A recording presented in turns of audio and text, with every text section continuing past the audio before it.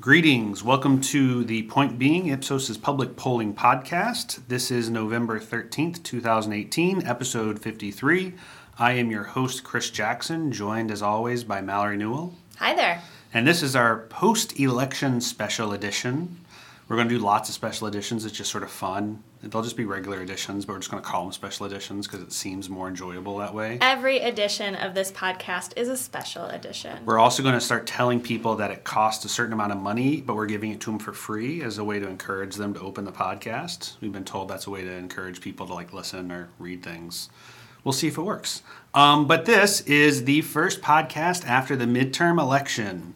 Mallory, we've gotten a bunch of questions already. Let's go through some of them. I think the first question, though, everyone has asked and debated for the last week is, was there a blue wave? Good question. One that I don't think has such a clear-cut answer, because I think how you define a wave is different, right? Some people see that the fact that the Democrats won more seats than the historical average as the sign of a wave.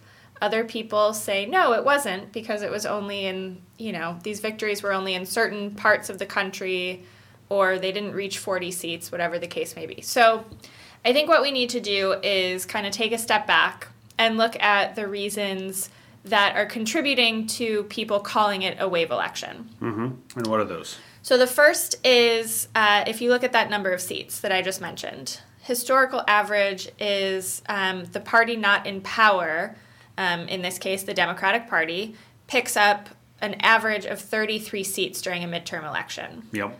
And though still at this point, we're a week out from the election, not everything has been counted, That's right. finalized. There's still 10 races, I think, that haven't been called in the House. Right. But even so, at this point, we are beyond that. Right. Democrats have won more seats than that. So, yes, Democrats outperformed expectations in the House of Representatives. Okay.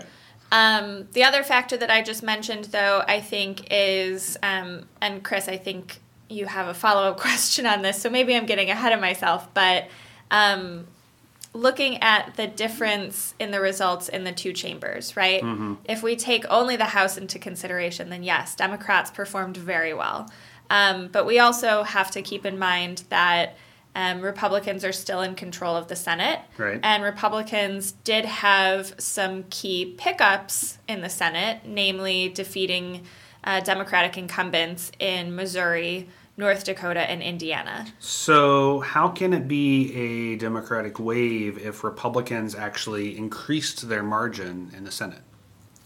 Well, I think the path for Democrats to hold their margin in the Senate or to do well in the Senate was always a bit harder, something that we talked about in past podcast episodes. Mm-hmm. The reason for that just being that in many of these states that were up for re-election for the Senate this year, they were places that had gone for Trump in 2016. In some cases, double digits for Trump.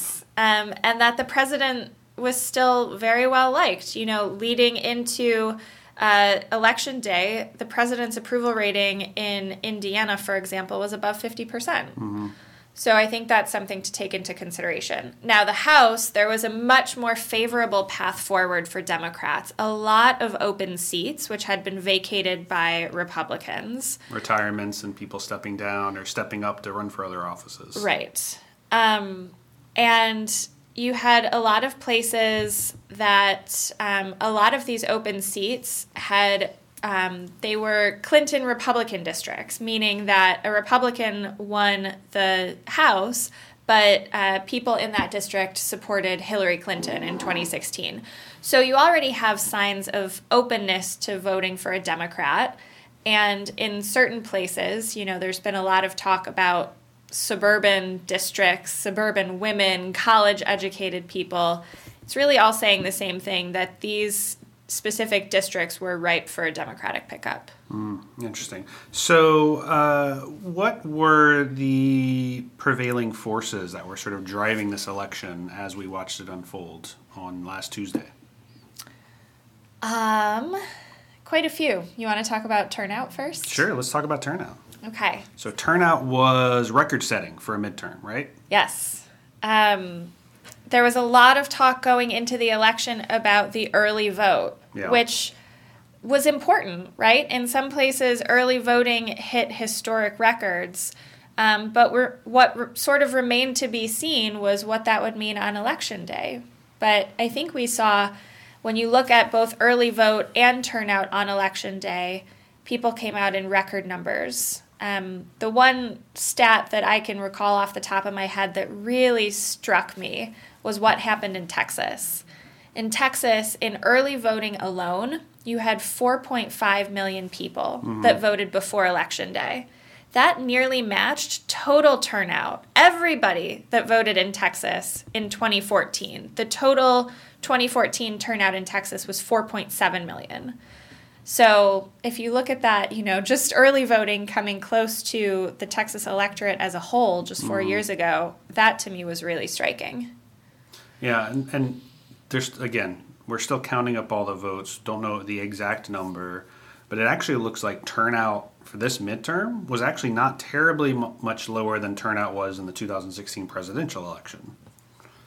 That's impressive. Which is weird, because normally presidential years turn out 20% higher than a midterm. Right. So is this going to be normal? Is this a new era of public engagement in the system? Or is this a reaction to Trump?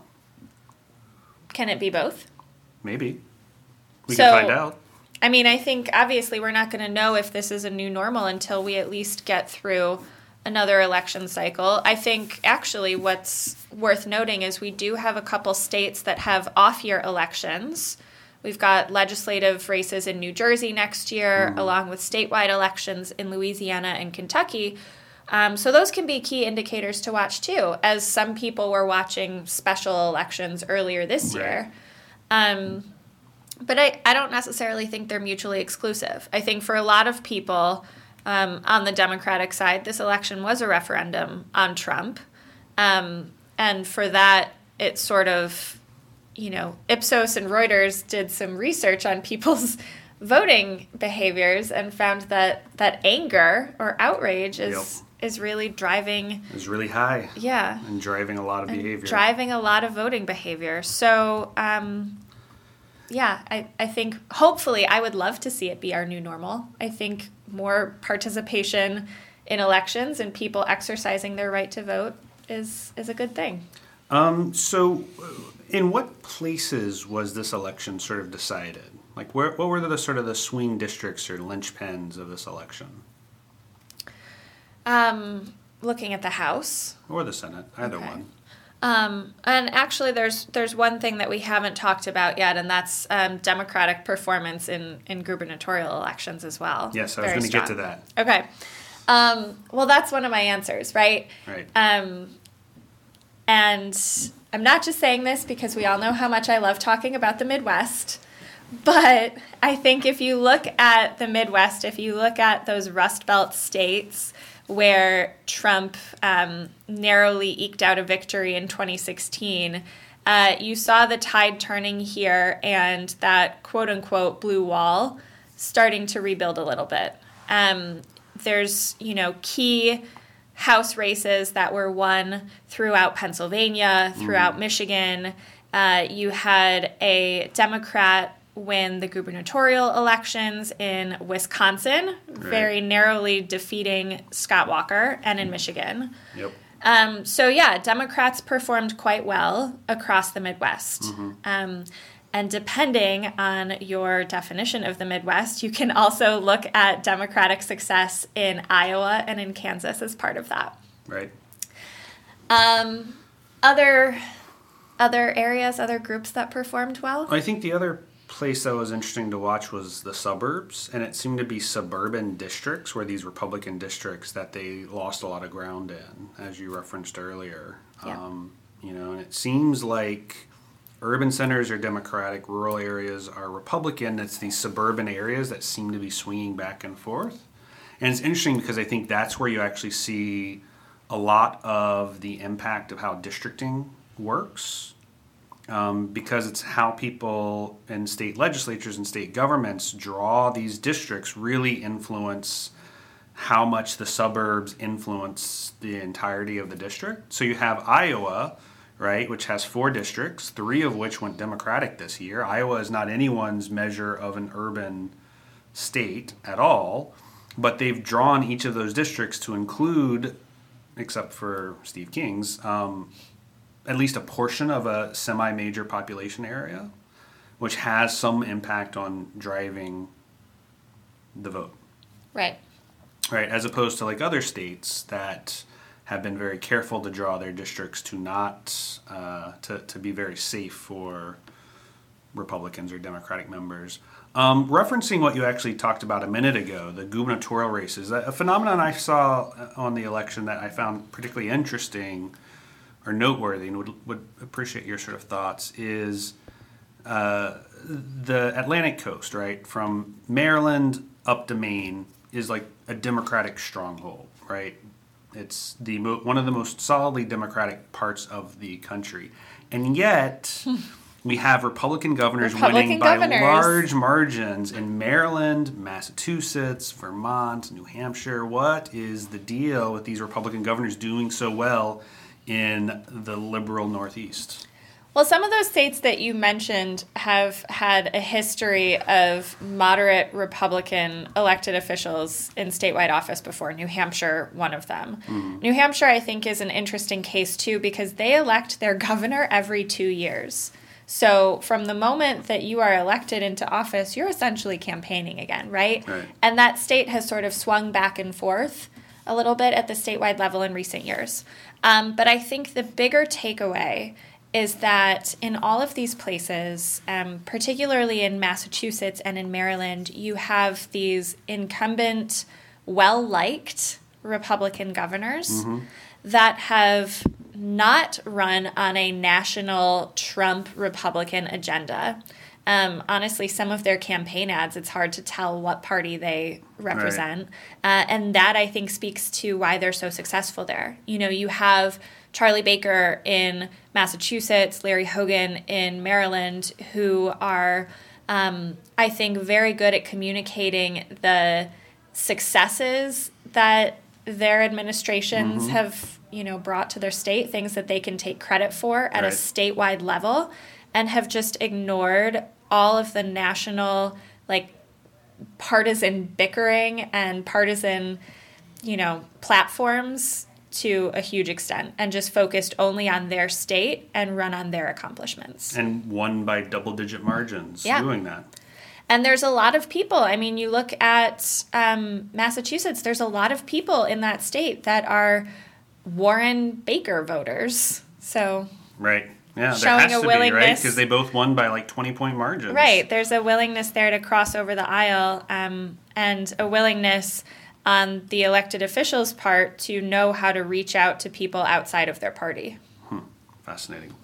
So looking forward, people are already gearing up for the 2020 election. It's already time to start talking about the next presidential. We're a week out from the election. Which means we're a week into the 2020 campaign. I don't want to talk about who's winning and who's losing, because it's all name recognition at this point. But what populations, what groups of people are in play? White women. White women. Yeah. I think white women, and I say that because they proved to be a very interesting case study certainly in this past election, but also in the presidential election. There's that term 53% that people like to throw around a lot, referring, of course, to the 53% of white women that supported Donald Trump in 2016. But here, I think there's actually a bit more nuance to the way that people look and talk about white women based on what happened last week.